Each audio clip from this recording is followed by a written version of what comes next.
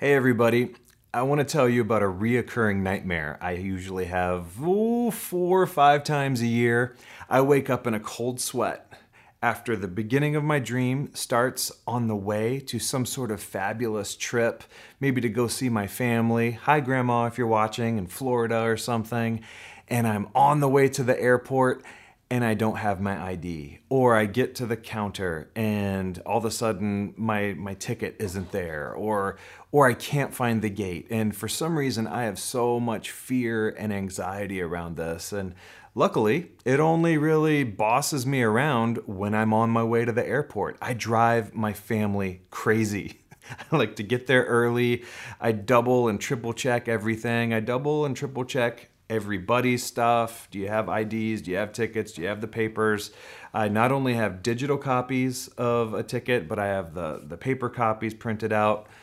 That's pretty much the only time in my life where fear and anxiety really messes with me and the people around me. But we're in the middle of a series about who's the boss. Do we let negative emotions boss us around? And today I want to talk to you about fear. And Jesus talked a lot about keeping fear from being the boss of us. And I know a lot of us have a problem with this, but a lot of us don't have a problem with it. But maybe you should. If you're letting fear boss you around, it robs you of opportunities in your life. Fear, like I mentioned before, it impacts our relationships. Fear impacts our parenting. We can either become too aggressive in our parenting or too passive in our parenting. Oh my goodness. Fear impacts marriages. Fear keeps us up at night. But did you know fear is not always a bad thing? Just right from the start, let's think about this, that fear is a byproduct of a couple of good things. Our ability to accumulate knowledge and to project that knowledge into the future. Fear shows that we're processing the world and being able to predict things. It's part of what makes us human. Our ability to fear gives us the ability to imagine and dream and do things. The same components that fear comes out of also gives us the phrase, I can't wait for this to happen. Because you can also anticipate something good that's about to happen, or anticipate what if these things have happened in my life and these circumstances are here, maybe we could do this. What if we did that? So there is a place for fear, but we don't want it to ruin our lives. It throws us off balance. When we allow fear to boss us around, we become distracted. We can have a too narrow of a focus because we're fixated on what we're afraid of, and we can miss beauty and love and goodness all around us. We can become overprotective, or we can become timid because we just don't want to get hurt again, or we just don't want to lose that thing. Jesus said so much about fear, and part of his journey was teaching his disciples how not to be afraid. It shows up over and over again. And Jesus says so many helpful things about this, like this one. Here's one of my favorites. Fear not. Thank you, Jesus. That is so helpful. And Jesus, what he's saying when he says fear not, he says, don't let fear be the boss of you. But it's easy to say. Anybody can say, there's nothing to be afraid of. But it's really hard to do. Now, in our passage that we're going to look at today, the disciples believed in Jesus. They believed there was something about him. They were around him. They believed his teachings. But like you and me, they had a lot of trouble working it out. So, setting up our text today, Jesus is in the process of building up his group of disciples. There's a big crowd of them, but then there's a smaller crowd that Jesus is focusing on, his disciples, and then these 12 apostles were his closest group that he spent most of his time teaching and pouring into. And there's one speech where he says, hey guys, I'm going to send you out like sheep among wolves. And he promises them, you'll be ridiculed, you'll be mocked, and you'll be beaten. And by the way, don't be afraid. And he sends them out into the countryside to go all over the place and tell people that the Messiah has come, tell people the good news about Jesus. And all of that stuff did happen later. All of his disciples were ridiculed, mocked, beaten, and all of them, history tells us, except for one, died a painful death. But in this instance, Jesus sends them all out. Their first practice, their first practicum of putting what they'd been taught into practice. And they went around preaching the good news and healing and saw demons. They were casting out demons. And they all come back and they debrief the experience. And then Jesus takes them, I like thinking about this, he takes them on a field trip to teach them about fear. And we find ourselves in Matthew chapter 8, verse 23. Then he got into the boat and his disciples followed him. You know why they followed him? Because they were his followers. Sometimes it's really obvious. But then they get in this boat on the Lake of Galilee. It's called Sea of Galilee, but it's a massive, massive body of water where storms do suddenly come up. It's not an uncommon thing, even in modern times. But in ancient times, it was the same way. And verse 24 tells us, suddenly a furious storm came up on the lake so that the waves swept over the boat. So this is an unusually furious storm. This boat is rocking all over the place. Not necessarily like the cruise ship. They're not sailing Norwegian here. And they're far enough away that the rain and the clouds and the fog, they can't see land on either direction because of all this stuff. And it's loud. It's not a pretty scene. When I pictured this as a kid, I always pictured, oh, there's a couple drops and everyone's scared. No, like this is a furious storm. And verse 24 tells us that Jesus was sleeping. Now think about what you would do if you were a disciple. You were a seasoned fisherman or fisherwoman. You're on the boat and the storm's bad enough for you to fear for your life. You're not walking up to Jesus like I know a lot of you wake up your kids in the morning for school. Sweetheart, it's time for school. Might be nice if you wake up. Okay, maybe not all of you wake your kids up like that. They're going to Jesus. They went to him in verse 25. The disciples went and woke him, saying, Lord, save us! We're going down! Now, I don't picture Jesus immediately popping up, going, oh no, and absorbing their anxiety and getting in the middle of it. Kind of picture Jesus propping up on one elbow a little bit, looking around. And the scene, the next words out of Jesus' mouth, the scene captures my imagination. It says, why are you so afraid? He's sitting up, getting up. And I imagine that he can't just say it nice and calm like I did. But I do imagine him using his voice to project. But almost ironically, why are you so afraid? Having to yell over the storm. So this perspective from the disciples, like their brains had to just grind to a halt. What do you mean, why are we so afraid? Are you blind? What's wrong with you?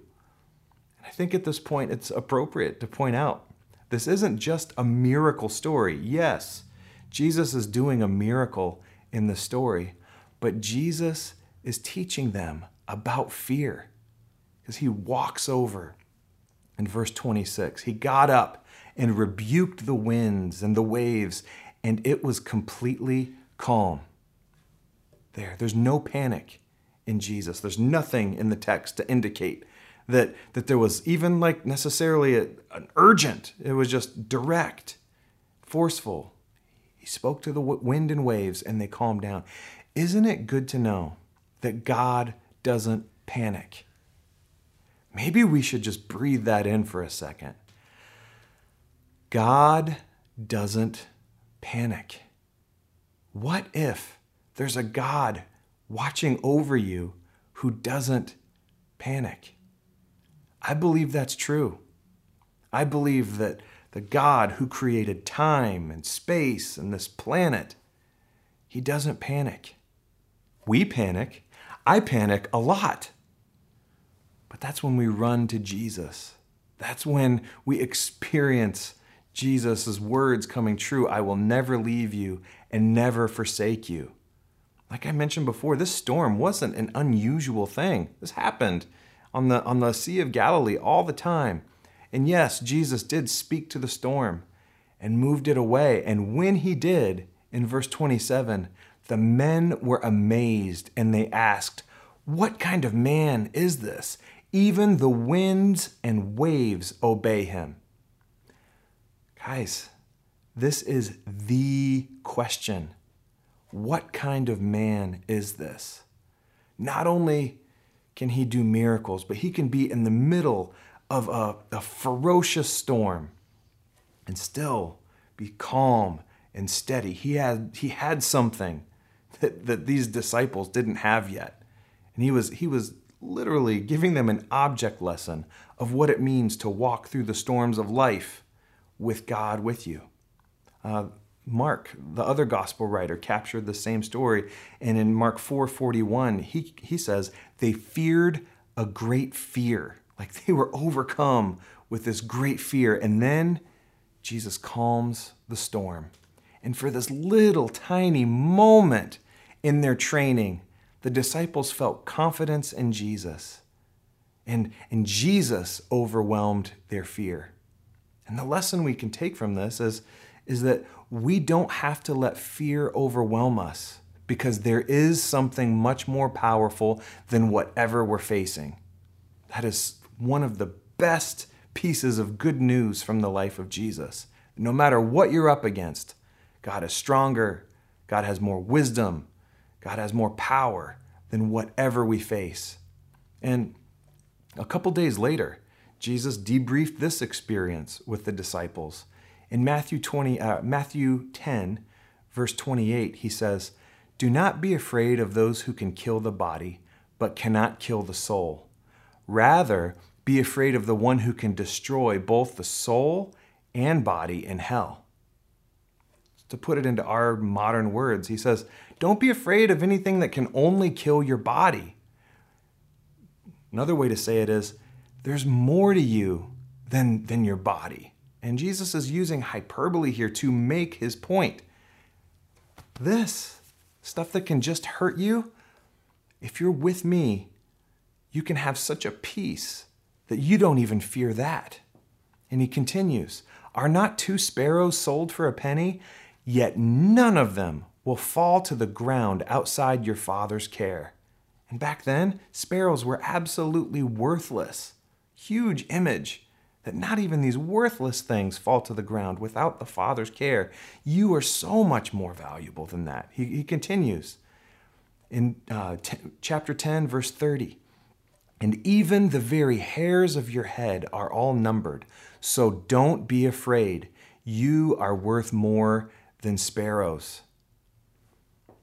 God is personal. God knows what's going on in your life. God cares about it. And the good news is that God is already at work doing something about it. This is a God unlike any other the ancient world has known. And this is something way bigger than any of our philosophies in our culture can offer. That we serve the creator of all of this. And he knows what you're going through, cares about it, and is doing something about it. And so at this point, the disciples, they start to get it. They start to take their eyes off of all these things that they shouldn't fear, and they're keeping their eyes on Jesus. So it's time for another field trip.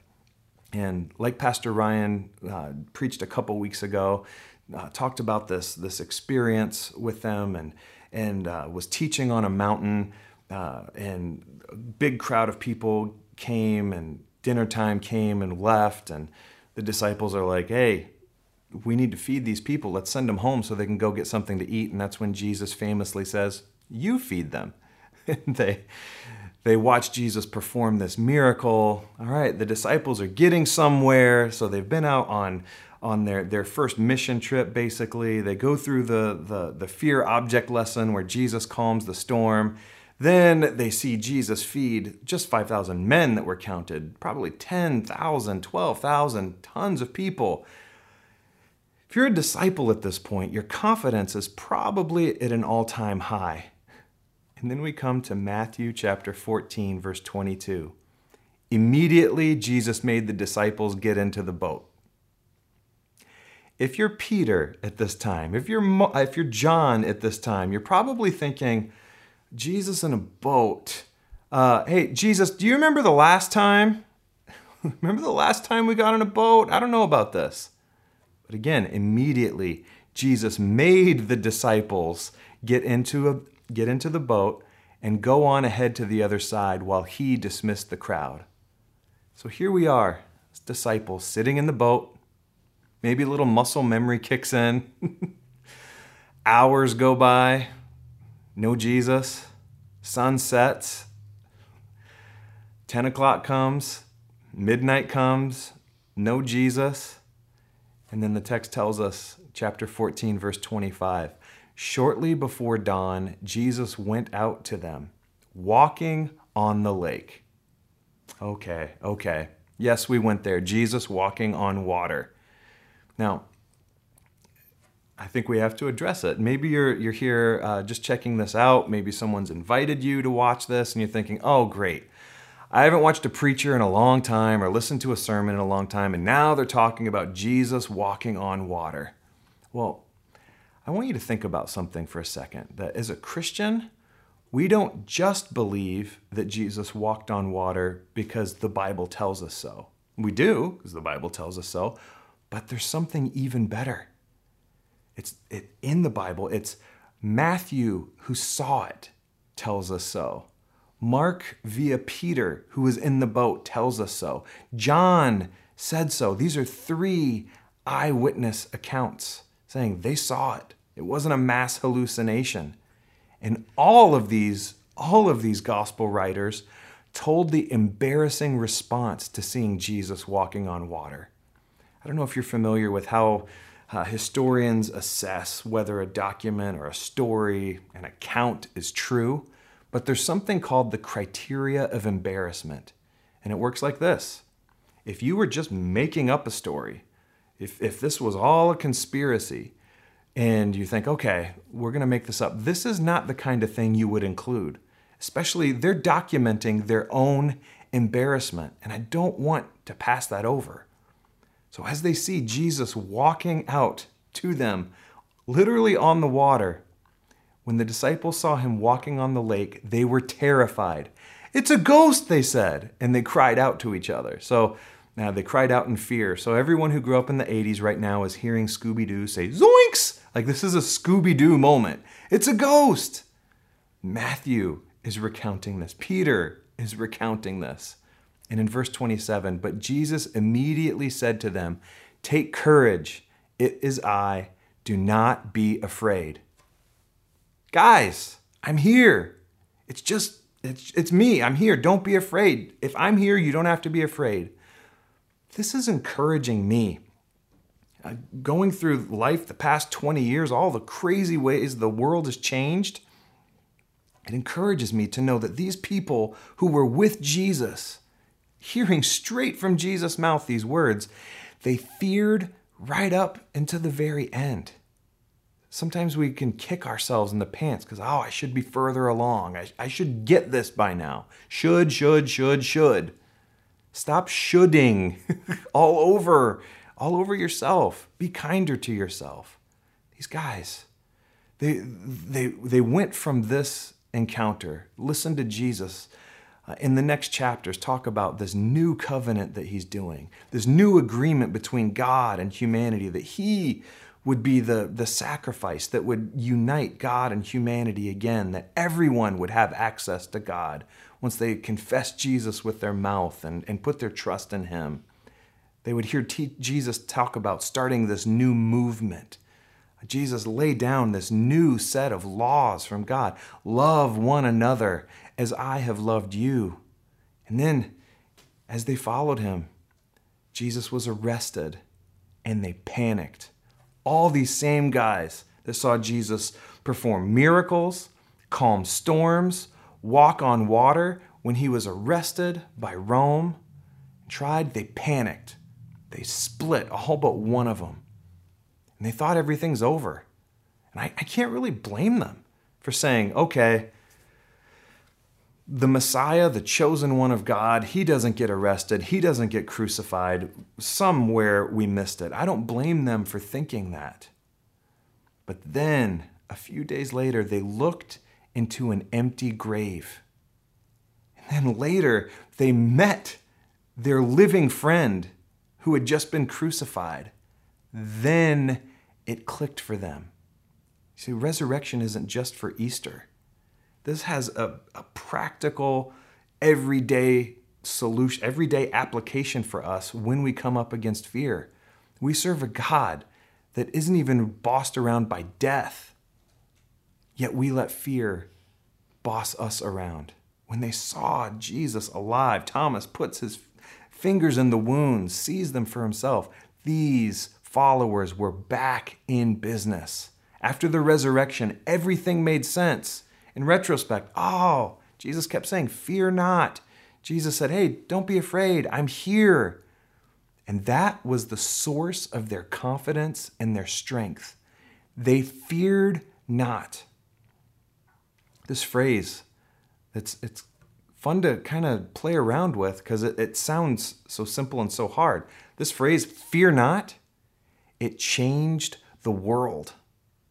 Because when someone loses their fear of death, it's really hard to threaten them. You should deny Jesus, serve Caesar instead. The disciple said, what are you going to do? Kill my body? No. We have nothing to fear. Fear, it's a permanent part of our human experience. And there's lots of ways for us to cope with it, healthy ways and unhealthy ways. But none of us wants fear to be the boss of us. Just think about Peter. I pick on him a lot. He's the apostle with the mouth that's just born shaped like a foot. He was in the boat. He was fearful. He took his eyes off of Jesus. He split. He even denied Jesus while Jesus was on trial. He was restored by Jesus after the resurrection. This guy, after seeing Jesus alive, became fearless in the face of persecution, in the face of hard times. And because of his experience with Jesus, later on in his life, he was able to write this: cast all your cares on him because he cares for you. I think Peter speaks with authority here. He faced things you and I could never, ever imagine. So I want to challenge you this week. When it comes up, when fear comes up, when you feel that fight or flight kick in, I want you to say, fear, you are not the boss of me. I want you to talk to Jesus about it. Say, Jesus, help me to know that you are here. I want you to reach out.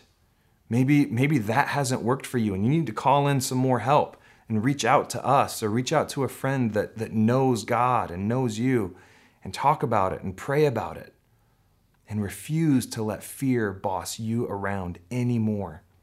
So I want to say a prayer for you. If this is something that is an issue in your life, maybe today can be that first baby step into that unreasonable peace that God promises us. That we can face even things we should be afraid of, but we can walk in peace as Jesus takes us through these things. So I want to invite you just to bow your heads and close your eyes and hold your hands out like you're about to receive a gift from God. Dear Heavenly Father, we declare right now, even over at the medium of the internet, we thank you that there's no distance in prayer, and we declare together that fear is not the boss of us. Jesus, we turn our eyes towards you. We put our focus on you, point our hearts towards you. And would you please make those words come true for us? That we have nothing to fear, for you are with us. Will you please send by the power of your Holy Spirit, may your presence overwhelm us. and overwhelm everything that we're scared about and give us clarity. So I pray for freedom from this, freedom for everyone who can hear my voice right now that's struggling with fear. So we lay our burdens down at your feet. And once again, affirm that you are the Lord of all of our lives, even our fear. In Jesus' name we pray. Amen. Well, thanks for hanging out for a few minutes. Remember, fear, you're not the boss of me. And until we're together once again, may the Lord bless you and keep you and cause his face to shine down upon you. The Lord be gracious to you and give you his peace. In the name of the Father and Son and Holy Spirit.